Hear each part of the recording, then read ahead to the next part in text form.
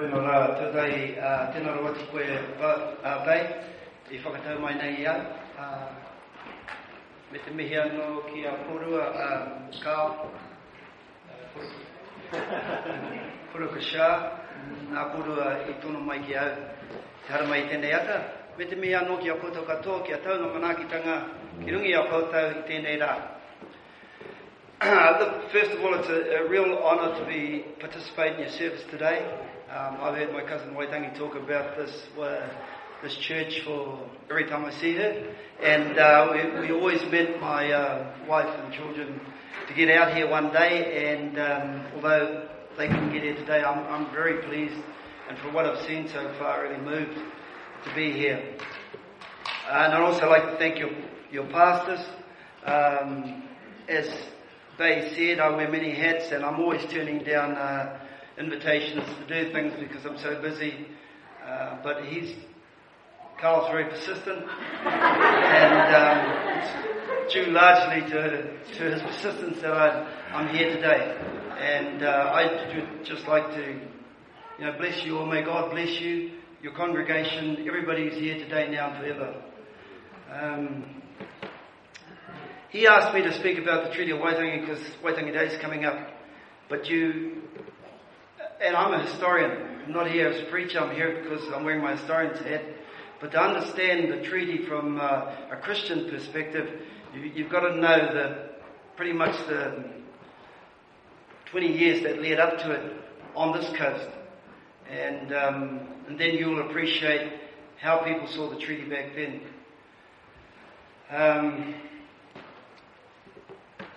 I did think of this morning in prayer. I was wondering what is a relevant scripture to what I'm going to talk about today, and the one that came to me is Chronicles 2:7-14. If my people who are called by my name will humble themselves and pray and turn from their wicked ways, then will I hear from heaven and forgive their sin and heal their land. I can tell you that scripture back in the 1830s, which is the period I'm going to talk about, was relevant. People heard it, they applied it, and life changed back in those days. But it's as relevant again today in Gisborne and along this coast of Tairāwhiti. First of all, you've got to understand what life was like before the treaty, and before European got here, before Pākehā arrived on this coast. And I must acknowledge, we're 200 years from the gospel having arrived on these shores when Marsden first preached back in 1814. But we're also 180 years from the first service that was preached on this coast in 1834 at a little place called Rangitukia. And it was preached in January 1834. So it's kind of ironic that I should be here talking about the subject that who would have thought 180 years ago when they preached that service that the church would have grown to the size it is today. But what was life like back then? Well, I can tell you now it was brutal for Māori before Europeans arrived on our coast. And it was largely due to the lack of resource between groups of people, so they're always fighting over resources.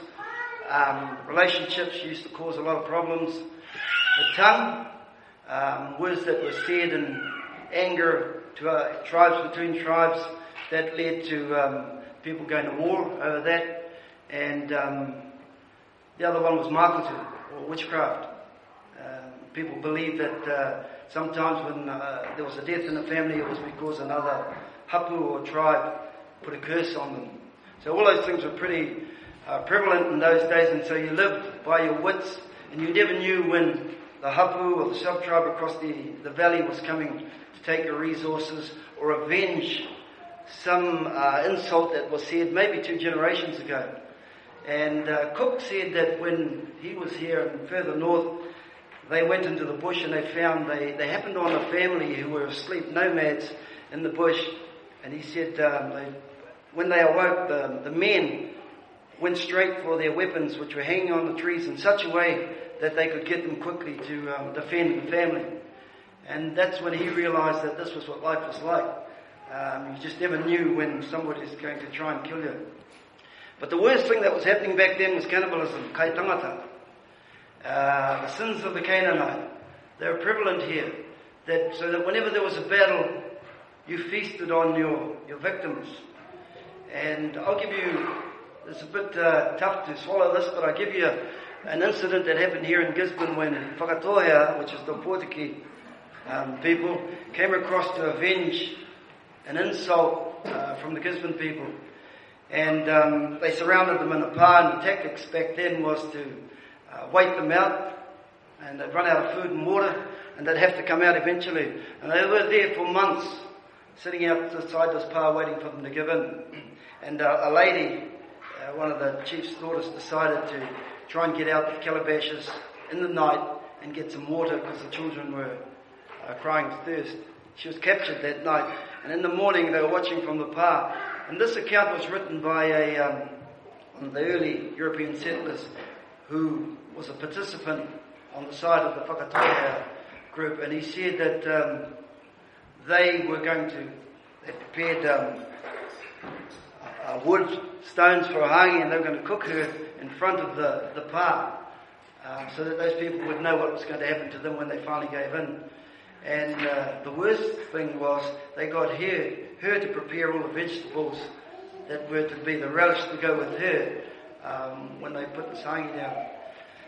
And she came up, and she had, when they were going to kill her, and hongied with these people because she knew a lot of them, which shows you that this was an accepted practice. Everybody knew this was the tikanga. There was no way she was going to escape. And when she finished, they started in front of her, and so that the pā could be speaking the parts of her body that they were going to eat later that day. And then they didn't club her or anything like that. They lit the fire, and they told her to throw herself on the fire. And which she did, and she screamed for mercy that they should put her out of her misery, and they laughed, and they said, we won't give you that pleasure. Now, that's one example, and I can tell you several stories like that, and it wasn't Whakatohea and Turanga alone. That's every hapu along this coast, right throughout this country, that was the practice. And I guess at the end of the day, humans back then were treated as meat on the hoof. And, when I was young, I used to hear my relatives say, it would be lovely to go back and live in the days of our ancestors. But when you understand what it was like, you'd never want to go back to those very dark days. So I'm telling you that so that you understand the power of Christianity to change all that. Because they knew no way of stopping that. It had been going on for generations. Somebody would recount an event that happened in their grandparents' time, and they'd see an opportunity to take revenge on that group of people. And so it was always about balancing the books, right up until Christianity arrived. Now in the 1818, Ngāpuhi, the northern tribes, got a hold of muskets, and the intertribal feuds and hapu feuds escalated from about 1818 onwards with the introduction of the musket. They came down on this coast, went right from Hicks Bay right through to Mahia, and with the use of the muskets, it was called Te Amio Whenua, basically raped and pillaged the place, and took back 1,000 prisoners up north, and as food, and also as slaves. And back in those days, if you became a slave, you were never seen again, and that was, you resigned your life to the fact that you'll serve another tribe. And the north is a long way from here. It was the first time they'd ever been on this coast, and it was a revenge excursion. They got the details wrong on who actually they were supposed to avenge, but they cleared this whole coast, and hopefully they would have got the right people. Those people who got taken to the north in 1818, the missionaries were there at that stage. they were struggling to convert. They hadn't converted anybody, but they had started mission schools. And some of those people from this coast were rescued by the missionaries, and they went into those mission schools. And one was a man named Taumatakura, who was from the Waiapu Valley. And he was there for well over a decade in the tuition of these missionaries. And then in the 1830s, a ship called here on this coast and took some people. They were bartering off Te Aroha, and they had a bit of an argument, so he kept these chiefs on board and he took them up north and he dropped them there. And the missionaries there rescued them because otherwise they would become slaves, and said that they would take them back to where they came from. And they asked, could we take some of our people back who are in the mission school? So Mātākura was one of those people who came back in 1834 in January. And they came here and they landed at Te Aroha, walked over to Rangitukia, had the service, because there were two big pās on the coast.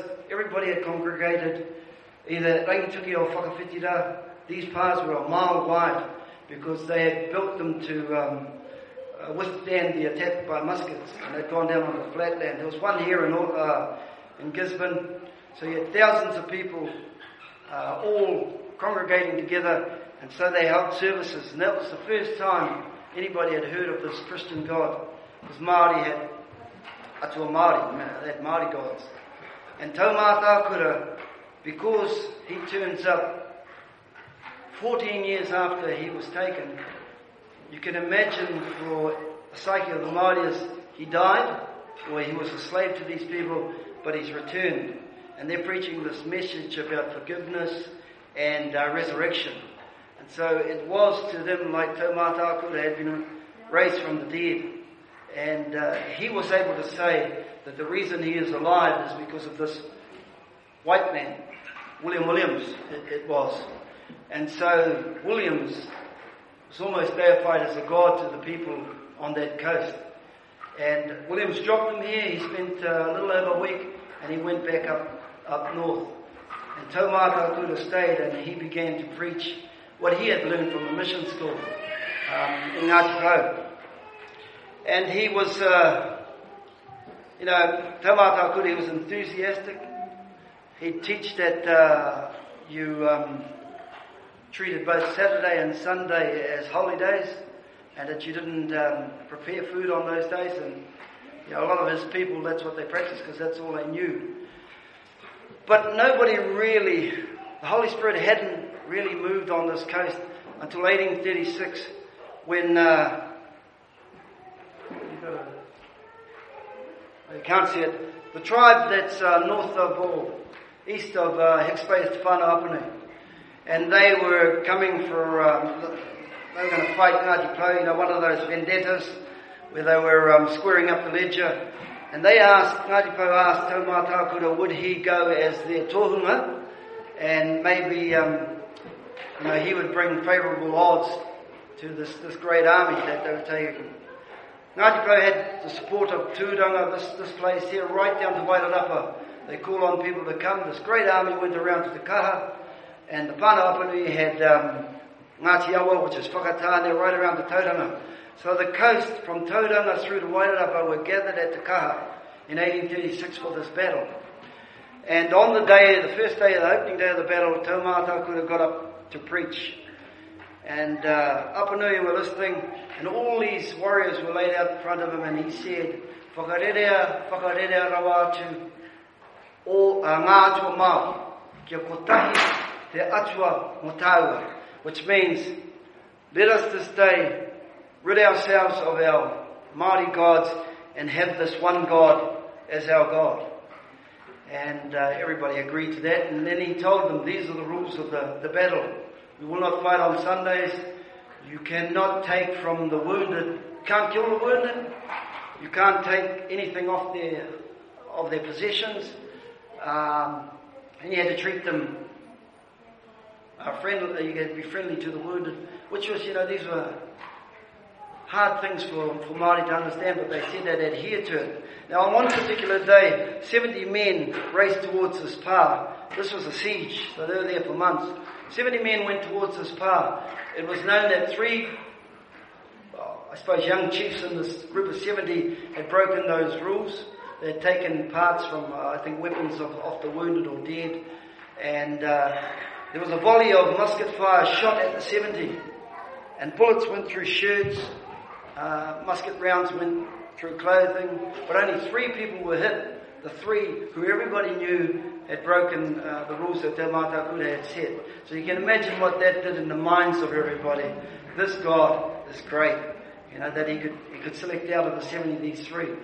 And basically from that point on, everybody started to believe, this is a powerful God. And they said to Apunui, backing up and going home, that they won't fight anymore, that they're going to pursue this God that Te Mātou Kura had introduced. And they came back here. For the Whanaapuni and those tribes around there, this had never happened before, that someone would stop a battle for those reasons. So they sent emissaries around here to ask, would you teach us too about this Christian God? Overnight, from Tauranga to Wairarapa, everybody turned to Christianity. It was the greatest awakening, I believe, that this country ever saw, although it's not documented anywhere. This whole coast in 1836 became Christians.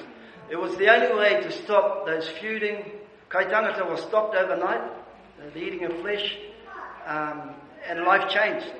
Williams came back here in 1838. He'd been away 4 years, but he had heard from people who were travelling to the north, you've got to go down to the east coast and see what's happened in that area. He came back. He could not believe that people were practicing, Saturdays and Sundays, having services on Saturdays and Sundays. They had built native chapels out of Laupor and native wood.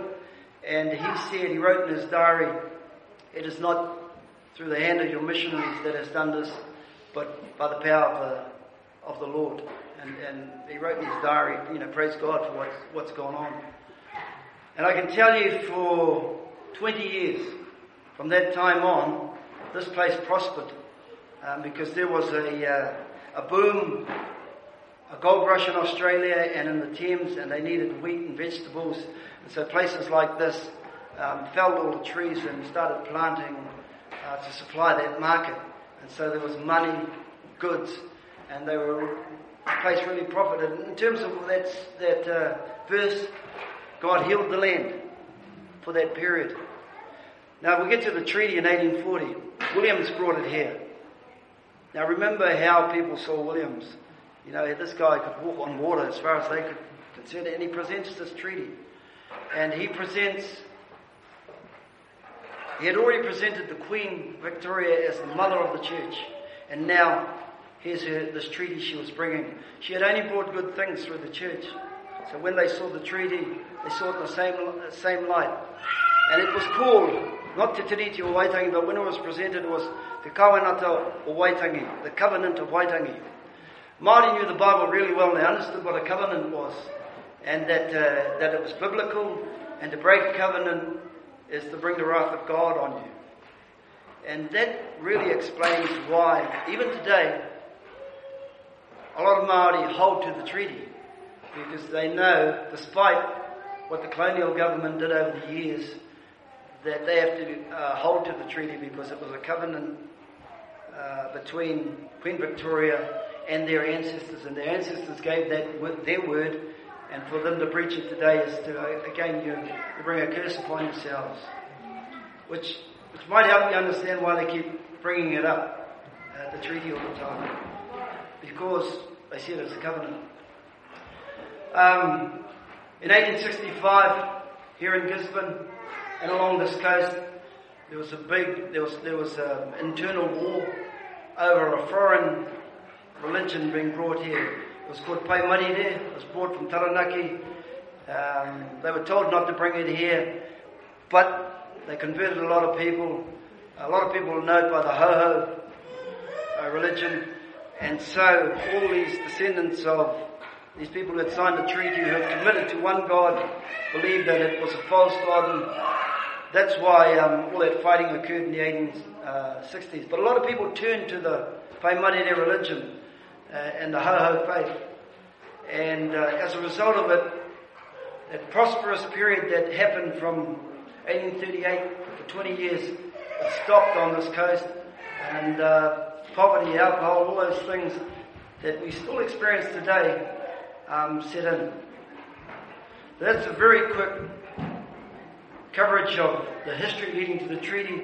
And while I'm not certainly here to talk about the detail of the treaty, just to give you an understanding of how Christians see the treaty today. Kia ora. Oh, sorry, just so that you do believe me that Māori, when they received the gospel back in the 1830s, a lot of people have written about this, and they say they accepted the gospel because the missionaries brought the ploughs, they brought reading, they brought material benefits. And unless you're a Christian, it's hard to believe that they might have accepted it because there was a spiritual awakening in their lives. This is one of the chiefs here who was talking about, in 1860, this was written down, he said it in Māori, but he's talking about the impact that the gospel had on them. The missionaries came bringing the gospel. They admonished us to abandon sin, that the soul might be saved, and that our sojourn on earth might be pleasant. While they preached, we embraced religion. 1,000 were baptized, others embraced it, 2,000 were confirmed. We were all subdued by their weapons, and then the road was opened to us. And that's really what happened. Thousands turned to Christ in the 1830s. They didn't come in small groups, they came in thousands for this whole coast to be converted. And next one. And the Son of the Chief says, the first word of the gospel was repentance, absolution, forgiveness of sins, and peace. When the missionaries arrived, they saw that many of us were in the depths of misery. Some of us were bound by the chain of the enemy, and some were devouring one another. Then did their hands seize us by the forelock and draw us thence, and we stood forth from the gulf of darkness. Then for the first time did we behold light and salvation, which have remained to us to this day. Those who were bound were released, and those who were devouring were parted. Cannibalism and other evil practices of this land were all abolished and superseded by the works of God. Kia ora. Thank you, Monty. I think we'll pray blessing on Monty, pray blessing on our land, and that what God has done before, He'll do again. Yeah. Let's pray. Thank you, God. Thank you for Monty. Pray your blessing on him. Thank you that he knows you, that he knows what you've done. And Lord, that as he goes different places, you would go with him by your Holy Spirit. He would have your assurance, have your living words to speak to people. And Lord, we pray again what you've done on this coast that you would do again. Yes, Lord, that your name would be. Amen. And